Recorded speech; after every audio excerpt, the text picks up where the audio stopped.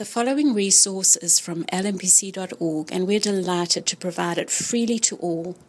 If you feel led to give towards the ministry of Lookout Mountain Presbyterian Church, we welcome you to do so at lmpc.org/give. Our reading this morning comes from Deuteronomy chapter 6, verses 4 through 9.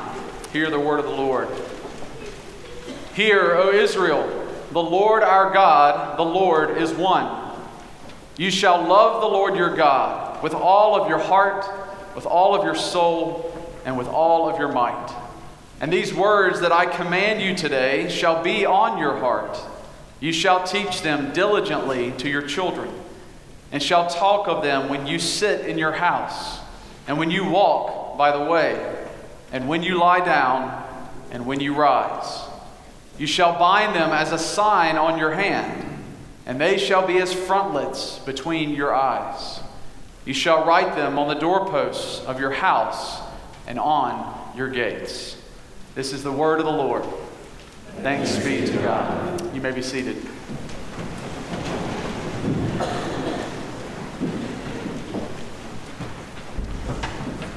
We are continuing in our study of the book of Deuteronomy. We are in the second sermon of Deuteronomy, a series of 3 sermons in this book. God's design is that the people of God would receive the preaching of His Word and His truth as they prepare to enter into the Promised Land. This is the second generation that Moses is speaking to. They're on the plains of Moab. They're on the edge of the promise, as it were. And God has designed for His people to be encouraged through preaching, which we continue today. The preaching of God's Word that shapes and encourages the people of God as we face all sorts of things in our life. This passage is the centerpiece of the second sermon, the Shema, something that was recited in Judaism daily, every day, a central passage in the Scriptures. I once asked a number of theologians, if you were to list the top 10 verses of the Bible, if you were to say these 10 verses you could describe our faith, every one of them said Deuteronomy 6, verse 4, because it speaks of who our God is. So, as we prepare to hear this word, let's pray that the Lord will shape our hearts by His Spirit. Our Father, we do pray. We trust your word that you say you send it forth. When your Spirit attends it, we change. Things get shaped, transformed. And we are in need of that. Every one of us. We need further transformation, further change unto the conformity of your Son. And we in this moment believe, and we tell you, we believe your word shapes us by your Spirit. So come, pour out your Spirit, bring forth your word, and shape us. For your glory, in the name of Jesus. Amen. Edith Schaefer tells a story. She tells the story of a man from the Lisu tribe far out in China. There was in him a great longing for a God he did not know. One day, as he traveled a mountain path, he found a page torn from a Lisu Christian catechism. He read it. It said, "Are there more gods than one?" The answer, no. There's only one God. Should we worship idols? The answer, no. The rest was torn away. That was all he had. He went home and destroyed his altars. Immediately, his daughter became very ill. His neighbors taunted him for making the gods, the demons, angry. The man, remembering what he had read, thought, well, if there is one true God, perhaps I can reach him with my voice. And so He knew nothing about prayer, but he climbed to the top of the highest peak in the vicinity thinking he might get near, 12 or 14,000 feet high, and he shouted out, "O one true God, if you really are there and you are the one I am to worship, please make my little girl well again." It took a long time to climb back down, but upon arriving home, he found his little girl completely well. No time of recoup needed. And she had recovered, he discovered, at the very time he had prayed. The man became a very effective evangelist across the entire area. And Edith Schaefer says this: "There will be so many stories to compare with this man's that I picture us taking thousands of years to hear them all. The stories of the one true God, powerfully at work in the world, would blow our minds if we could hear all of them. And the truth of this story is that indeed there is one true God. And he is active in this world. Yahweh, the God of Israel, the God of Abraham, Isaac, and Jacob. God in flesh, Jesus Christ. And as there is only one true God, it is right that God calls for complete devotion. This morning I want us to look at just 2 points: the mandate for that devotion and the method for complete devotion. First, consider the mandate in verse 4. Who is worthy of complete devotion? The single and supreme God. Just take verse 4 slowly. Hear. Don't let that be lost on you, that one word, because it tells you a whole lot about our faith.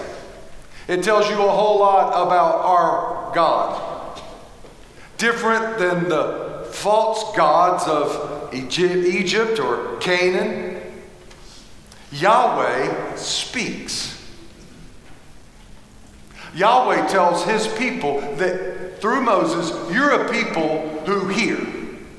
Because unique to every other God, he speaks. You don't have to figure out what he wants, what he wills by some manipulative coercion. You just need to listen.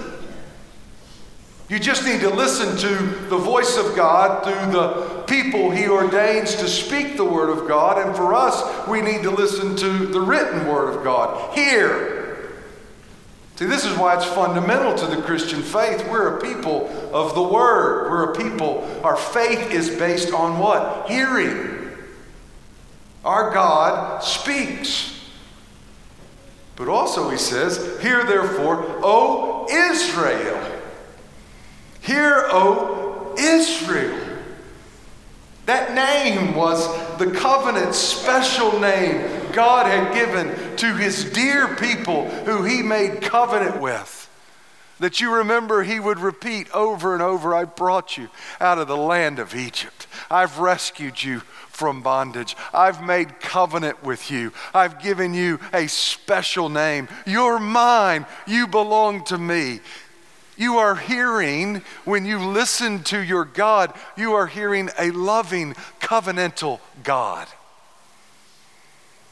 You are hearing one that John would write of later in 1 John 4:10.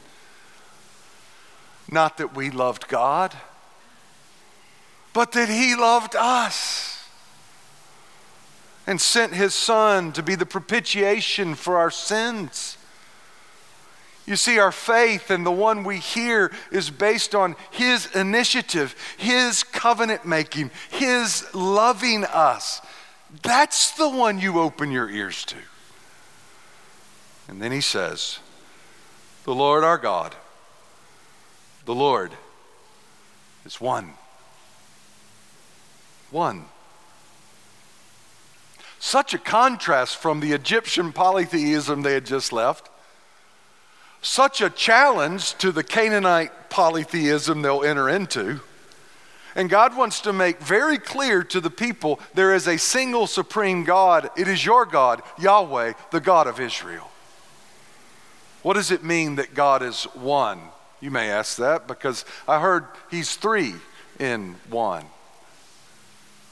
The point that Moses is making here is really understood when you hear the scribe's response to Jesus. When Jesus asked in Mark 12, what's the greatest commandment?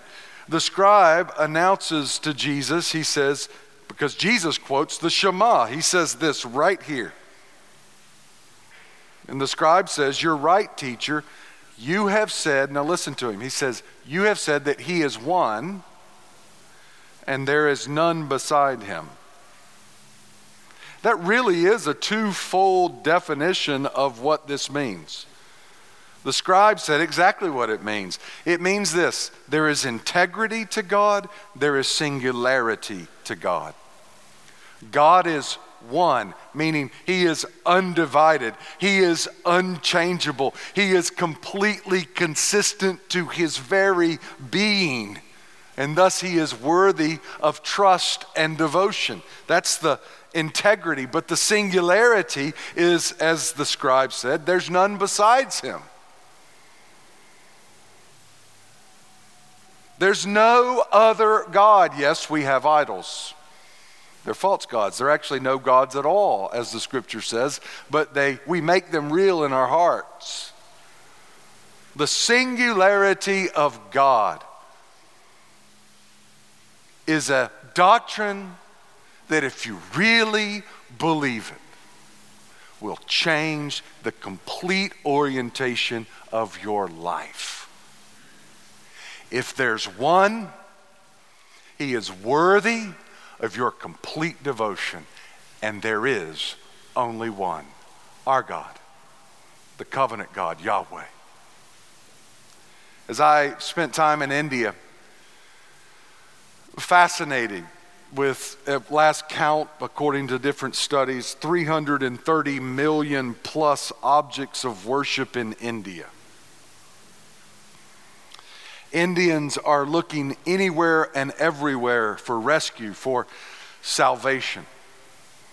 I heard similar stories that Edith Schaefer told of villages where witch doctors came to Christ and idols would fall off the walls of their home and people would find healing under the name of the one true God. I've heard them stories. I've seen the people. But you may know that in this moment in India, there's great persecution of Christians. And I'm struck by that. Why would a Hindu culture who believes in 330 million plus objects of worship object to Christianity?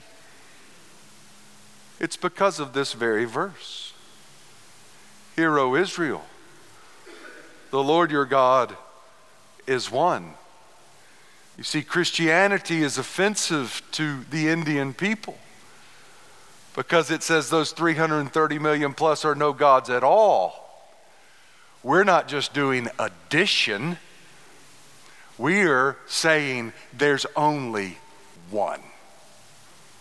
One God, one way, one being worthy of the complete devotion of the human heart. And therefore, the call is in verse 5. What is a worthy response? You shall love the Lord your God with all your heart and with all your soul and with all your might. That all is this deep biblical definition of love that John Frame put so well when he said, biblical love is your allegiance, your actions, and your affection. It's all three. It's way beyond the emotive. It does include that. It's way beyond mere conformity and obedience. It includes that, but it's all the more. It's way beyond loyalty. It's all three of those. allegiance and action and affection, that this God is worthy of our allegiance, our actions, our affections, all towards him. The oneness of the Lord is matched by the oneness of our devotion, rightly. Jesus would represent this, wouldn't he? When he said, if you love me, you'll keep my commands. Complete devotion is far more than lip service. It's all. Just listen with me for a second. I just want to walk you through. The rest of Deuteronomy really is a commentary on this mandate. Just listen to the emphasis in Deuteronomy and consider how you think about Christianity. Consider how you think about your faith. Is it with that word all? Chapter 4:29. If from there you seek the Lord your God, you'll find him if you look for him with all your heart and all your soul. Chapter 10, verse 12. And now, O Israel, what does the Lord your God ask of you but to fear the Lord your God, to walk in all his ways, to love him, to serve the Lord your God with all your heart and with all your soul. Chapter 11, 13. So if you faithfully obey the commands I'm giving you today, to love the Lord your God and to serve him with all your heart, with all your soul. You see, I preached at Church of the Firstborn last night. They would now be saying back with me, all. We would be developing this rhythm, you see. So I'll keep going. Chapter 26, verse 16. The Lord your God commands you this day to follow these decrees and laws and carefully observe them with all your heart and with all your soul. That's right. The Lord your God, verse 6 of chapter 30, will circumcise your hearts and the hearts of your descendants so that you may love him with all your heart and with all your soul and live. Chapter 30, verse 10. If you obey the Lord your God and keep his commands and decrees that are written in this book of law and turn to the Lord your God with your heart and y'all are getting it. We can do this.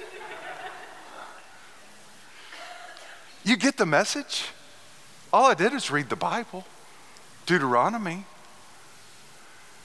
How many of us in our Christian faith is just some? It's just a little. It's just a portion. It's casual. Dallas Willard, in his book Renovation of the Heart, says this about casual Christianity. The idea that you can trust Christ and not intend to obey him is an illusion generated by unbelieving Christian culture. In fact, you can no more trust Jesus and not intend to obey him than you could trust your doctor or your auto mechanic and not intend to follow their advice. If you don't intend to follow their thought, their word, you don't trust them, period. Do we trust God? Do we trust Jesus? We would follow him.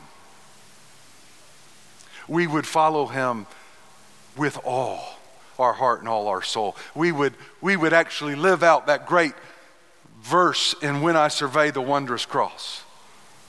Love so amazing, so divine, demands my soul, my life, my complete devotion for God is the mandate. What's the method? Well, the method, as you read in verses 6 through 9, involves things like your hands and your foreheads and your house and your gates. And what you learn from that is there's this threefold method. Your hands and your foreheads involve you as an individual. The house involves the family, and the gates involves the culture, the society. So it's a threefold method for complete devotion to God.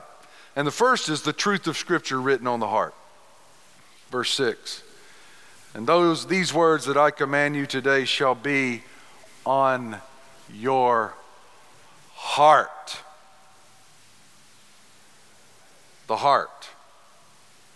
The method for complete devotion to God is to get His law, His word into your heart. The very essence of your being. To be very careful to take in to our lives, to act upon it. Jeremiah and Ezekiel both point to the reality of the new covenant, that the word would be written on the hearts of the people. The Spirit would be put in them. And listen, in light of the plentiful ways our minds and our eyes and our ears and our hearts are bombarded with falsehood and error, it is absolutely vital, if we're to have complete devotion to God, that we become soaked, saturated, and satiated with Scripture. What verse 6 is not saying is trust your heart. That's the message of the culture. John Calvin said the surest source of destruction to men is to obey themselves. Go ahead, trust your heart. It'll be unto destruction. For the heart is deceitful above all things. You can't trust your heart. That's why he says the real question here is who gets to narrate your heart? You see, self-narration is a path to destruction, but Scripture narration is the way to life. You cannot get enough Bible, very simply. If we're to have complete devotion to God, we have to get the Word of God, the law of God, into our hearts. For Jeremiah, it became something that was the delight of his heart. He ate it. Jesus said in Matthew 4, we live by it. The writer of Hebrews calls it a sharp two-edged sword that pierces the division between soul and spirit. And David said it was the meditation of his heart all day long. I think the reason we lack in complete devotion to God is because we lack Scripture saturation into the heart. Because you and I know the things we love, we pass on. Nobody has to make you talk about what you love. Just follow a new parent on social media. We changed her first diaper. Here's a picture. Here's a video if you want to watch. He smiled for the first time at 9:05 a.m. Tuesday. You can watch a reel. He started to crawl, took his first step. They're just oozing what they love. Do you know people who love reading? You do when they talk about it. I read this book. This book's on my shelf. Have you read this book? Do you know people who love hiking and the outdoors? They'll tell you all about it. You don't have to ask. You know people who love sports? He'll talk about it. People who love their work, they'll talk about it. You talk about what you love. So the fundamental question comes when we think about the method for complete devotion, as we're going to move to the family and to all of life, is, do we love Him? See, that's why it's got to get written on the heart. Because when the Scripture begins to get written on the heart, guess what? You talk about what you love. And that's the next point. The truth of Scripture impressed in the family. Verse 7, you shall teach them diligently to your children, and shall talk of them when you sit in your house, and when you walk by the way, and when you lie down, and when you rise. You see, it's got to get in your heart, and as it gets in your heart, guess where it gets? In your family. God's first small group. That's the original small group by God's design, the family. I want growth there. I want Christian nurture there. But he knows that parents have to have their hearts transformed so that what they love comes out, so that they talk about it from breakfast to bedtime. That's really the point of verse 7. And he says, here in verse 7, you shall bind, in verse 8, bind it as a sign on your hand, shall be as frontlets between your eyes. That picture of your hand being your action, that picture of your eyes, the forehead being your purpose. What would our children, the next generation, say about, what would they say about our faith? What would they say our faith is by our purpose and our actions? What would they say we believe? I'm about to have a senior graduate and go to college. And I'm doing a lot of reflection on what I missed. Opportunities missed to bring these things to bear. And, I missed them. Not because I didn't have a strategy, but a lot of the times I missed them. It's because of my heart. Because of my heart. You see, the issue of family devotion and family discipleship has less to do with method and a lot more to do with how's your heart. Where's the scripture hiding in your heart? As the larger family of God, even think about this command. This isn't just about being a parent. It's about being an aunt and an uncle and a grandparent and a mentor and a friend and a fellow church member of people that just joined, and baptismal vows that we would bring the attention to the next generation of the Word of God, the glory of God. And the two greatest threats, it seems to me, to our heart in bringing this to the next generation is one, distraction, and second, laziness. The greatest threat right now does not seem to be mere pleasure, it seems to be distraction. Our devices, our screens, we're so distracted from conversations.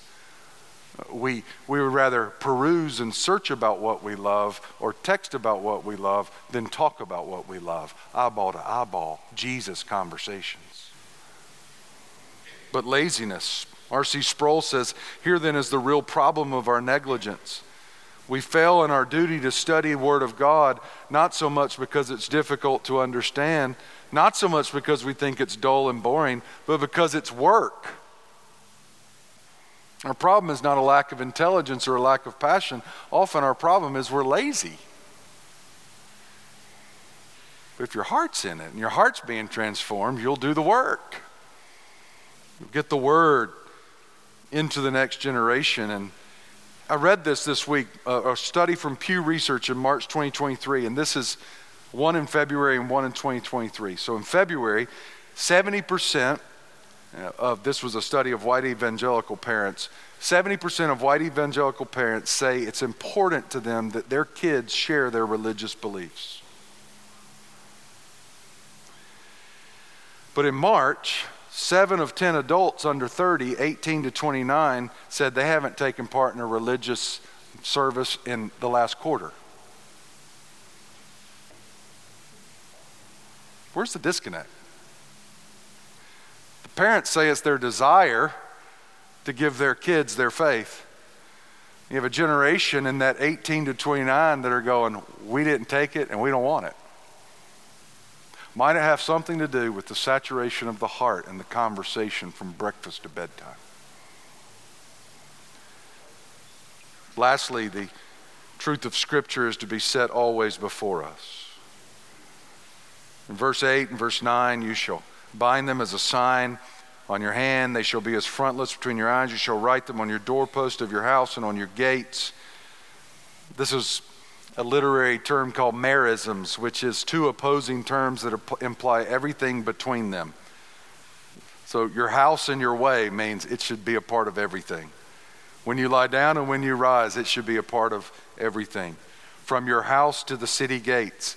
See, houses didn't have gates. The city had gates. From your house to your city, everything. That God talk, Scripture talk, gospel reality should encompass everything in between, wherever, whenever, and whatever you do. Proverbs 6 says that. When you walk, they'll lead you. When you lie down, they'll watch over you. When you awake, they'll talk with you. So how do we do that? Let me give you some practical tools. One is you could go on our website to every sermon, you can print out further up, further in, resources for continued study produced every week for further study on the sermon. And in this little column right here, it's called the family dinner table. Do you want to have a conversation at the dinner table about the sermon? You don't even have to think. Just pull this up and have it. It's something. I mean, the question of the home becomes, are we doing anything? Are we talking about this? I mean, don't reach for ludicrous goals. Just let's start with something. Another thing, like your refrigerator is the billboard of your home. Post stuff there. I mean, my kids spend more time staring at that thing than anywhere else. Put something there, put scripture there. My wife is so good about putting scripture or quotes or hymns, things that just get it in the home from bedtime to breakfast. If you have young kids, we used to listen to Seeds of Worship, family worship. If I put it on right now, my kids could sing every word. It's good music. It's scripture sung, that's it. As you're going in the car, or consider the Navigator's topical memory system. There's now an app for the topical memory system. Memorize scripture. I remember when I was in China, I took time to do the topical memory system. I was in my early 20s. To this day, I know all those verses. It got in me. The older you get, the harder it is. Start young. Scripture memories. Why our Sunday schools try to do this with our kids. Do something. Take action today. Do something to bring the scripture further into your heart and into your home. I close with this story. I've told it before. You don't know what we preached last week, much less 4 years ago, so it's all right. I'll tell it again, right? Hein Pham. Hein Pham, he's a Vietnamese interpreter. He worked real closely with the American military forces as a civilian during the war. He also worked very closely with missionaries. He had come to faith in Christ through his interpreting work with missionaries. But shortly after Vietnam fell to the communists, Hein was arrested and accused of aiding and abetting the Americans. His captors sought to indoctrinate him in communist ideals and turn him against the West. And it took its toll, and he began to say, maybe I've been lied to. Maybe God does not exist. Maybe the West is deceiving. And he stopped praying. He began to be awakened to communist teaching. As further punishment, he was assigned the dreaded chore of cleaning latrines for the prison. For toilet paper, the guards used the English Bible. Pham was forbidden to access to the Word of God. But he saw the English words. He began to wash the paper and let it dry. And one night in his bed, he had one of those pieces of paper, and it was Romans chapter 8. He wept, holding the scripture. Faith returned. Their trash was his treasure. From then on, Hein Pham asked the officers, I want latrine duty all the time. And he began to gather the scriptures. He treasured it. He had to have it. What the world called trash, he found as the treasure of his heart. You got far easier access. Sink it in. Bring it in the home. Bring it to the city. There's one God. He's worthy of all. Let's pray. Our God, we're so sorry for our casual, flippant, often following of you. You deserve all. The problem is our hearts are distracted, they're lazy, they're following other things and listening to the world to trust our hearts. And we need your scripture to narrate our hearts. So get it in deep. Let it come out in home and city. And let it come out naturally, lovingly, because our hearts are changed. Lord, would you renew us towards complete devotion? We ask you this for your honor and glory in Christ's name. Amen.